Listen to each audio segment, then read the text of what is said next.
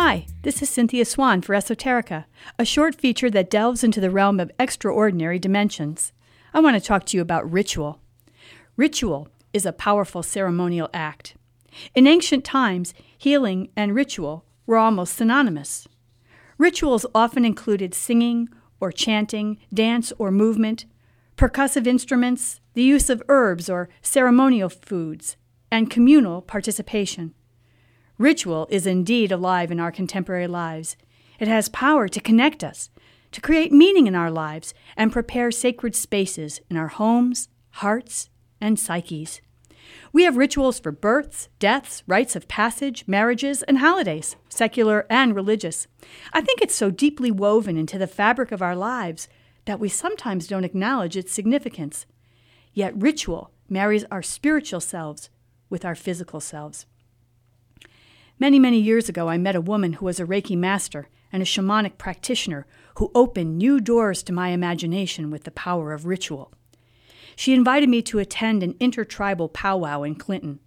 I was intrigued and I said I'd love to join her. It was a very hot and dry 4th of July as we headed to the powwow. And when we arrived, there were many people, tribes and drummers and singers and dancers. Some were dressed simply, but some flamboyantly. My friend asked me to join her in the circle with dancing, but I figured I needed to be a bystander, to simply watch and take it all in. I remember watching 2 young girls in knee-length skirts with lovely shawls on do what was called the crow dance. They danced with such joy.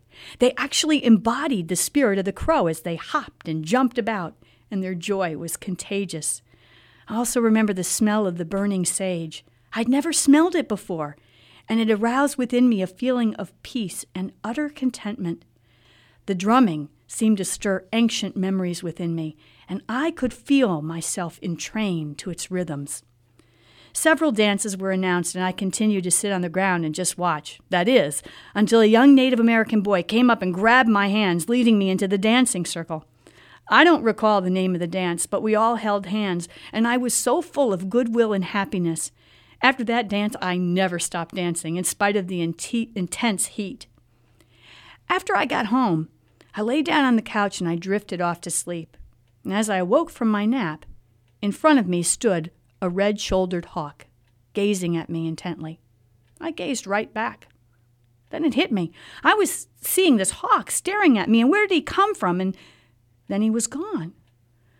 I told my husband Brian about it, and he said, "Oh, you probably mean a red-tailed hawk, and you probably saw it out the window." Well, it wasn't seen outside the window, and it was a red-shouldered hawk, not a red tail, and I wasn't asleep.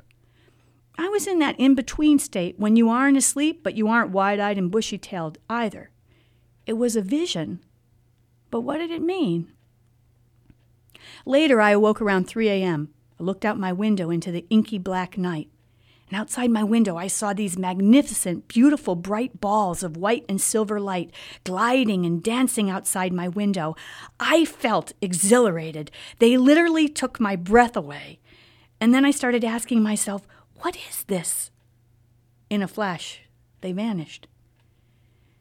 As I continued to sit up in bed, it dawned upon me that the ritualized communal dancing at the powwow had stirred something within me. I knew I'd experienced something profound because I felt different as a result of this experience. I felt like something was calling to me, although I didn't know what it was. Yet something within me had shifted. For me, ritual, whether communally or solitaire, it's powerful medicine. Thanks for listening. This is Cynthia Swan for Esoterica.